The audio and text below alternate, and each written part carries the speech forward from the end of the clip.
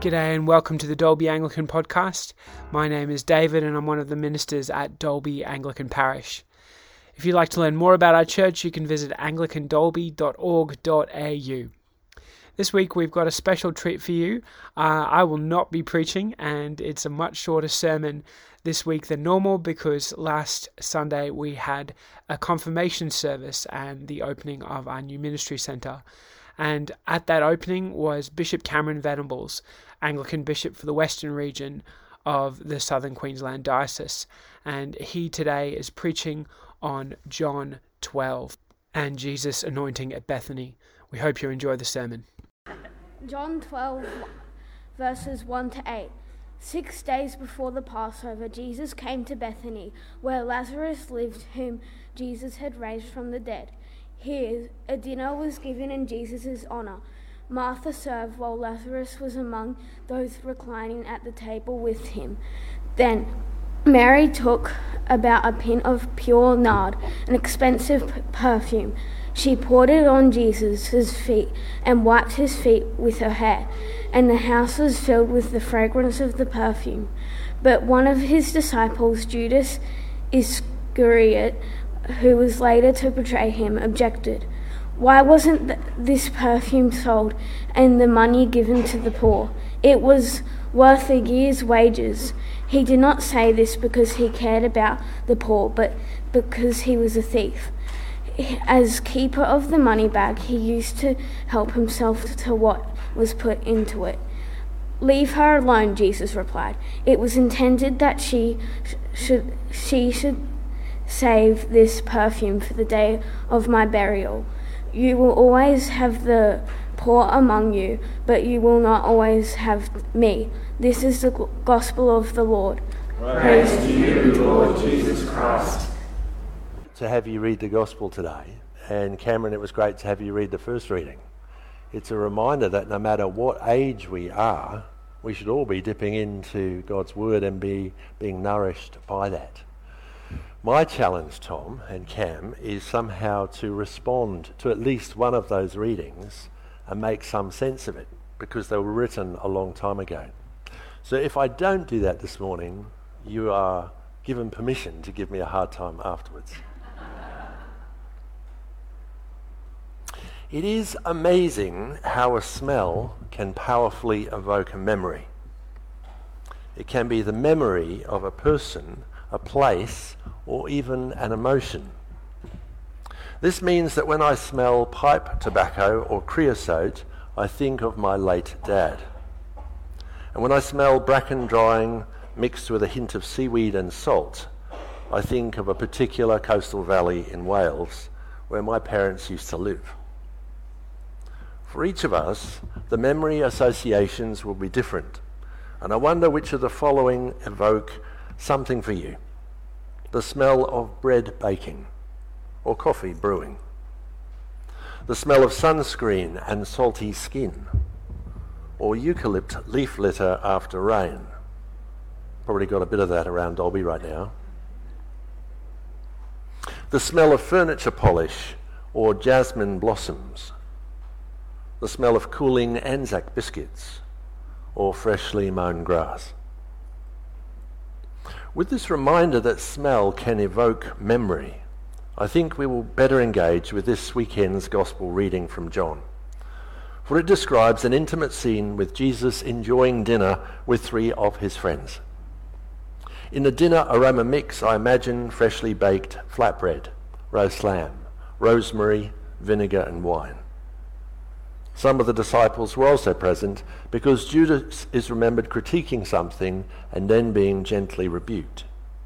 Anyway, they were sharing a meal, as friends often do. And Martha was serving the food. Martha, not for the first time, was exercising her gift of hospitality, ensuring that people were fed and were comfortable. At some stage, I imagine after the main meal had been eaten, we are told that Martha's sister Mary came forward with a pound of costly perfume and anointed the feet of Jesus. Mary then wiped this perfume away with her hair, and the house was filled with the fragrance of the perfume. In our time, We are familiar with perfume brands like Chanel and Christian Dior, but the nard mentioned in the Gospel is unfamiliar. So here's some background. Nard is an amber-coloured oil derived from a flowering plant which grows in the Himalayan mountains of Nepal, China, and India. Sounds pretty exotic, doesn't it? 2,000 years ago, it was regarded as one of the most valuable oils in the world and was used as a perfume and a medicine.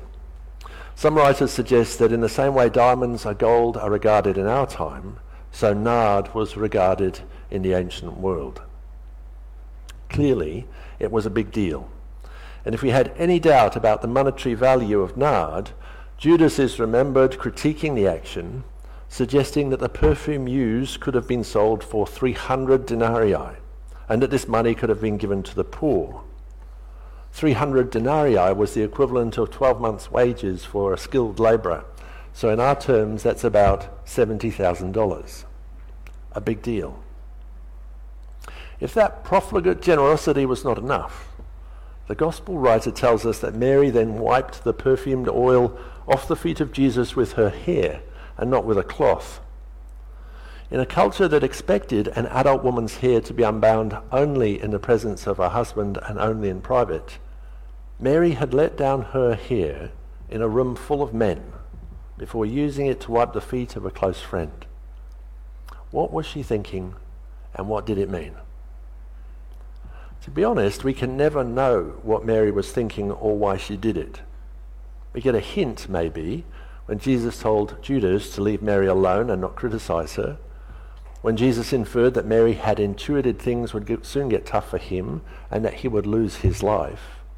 We can never know for sure why Mary did these things. We can only imagine. An easy start would be to suggest that Mary loved Jesus in a very profound way. As a woman loves a man, as a sister loves a brother, as a friend who loves a friend, and as a follower who loves their leader. We have a good sense that Mary believed Jesus was the promised Messiah, and that she had witnessed Jesus bringing her brother Lazarus back from death. Perhaps Mary also had some sense of the impending clash between Jesus and the religious authorities in Jerusalem. How could she honor Jesus? How could she express that he meant the world to her? Mary chose to give more of her financial resources than was wise, and publicly expressed her love and loyalty without worrying about the opinion of others. As we consider this, as we consider Mary's decision to love with oil and hair, I wonder how we choose to honor Jesus, and how do others perceive this? How do we express that Jesus means the world to us, and how does that shape our way of being in the world? The priorities we have, the choices we make, and the words we use. The smell of that nard would have lingered for days in the room where they had gathered, and in the clothing of all who had been present. It would have lingered in Mary's hair for a long time, and even permeated the skin of those feet soon to be nailed on a cross. In the months and years that followed, I wonder what emotion the smell of nard brought to those who'd been present on that day when Mary unbound her hair. Perhaps love, hope, and sadness all mixed together. Friends, let's pray. Holy God, we give thanks for the gift of smell and memory. We give thanks for the love and hope we find in you, and ask for the grace to be generous as Mary was, even when it is costly. We pray in the name of the one whose feet were anointed, Jesus Christ our Lord. Amen.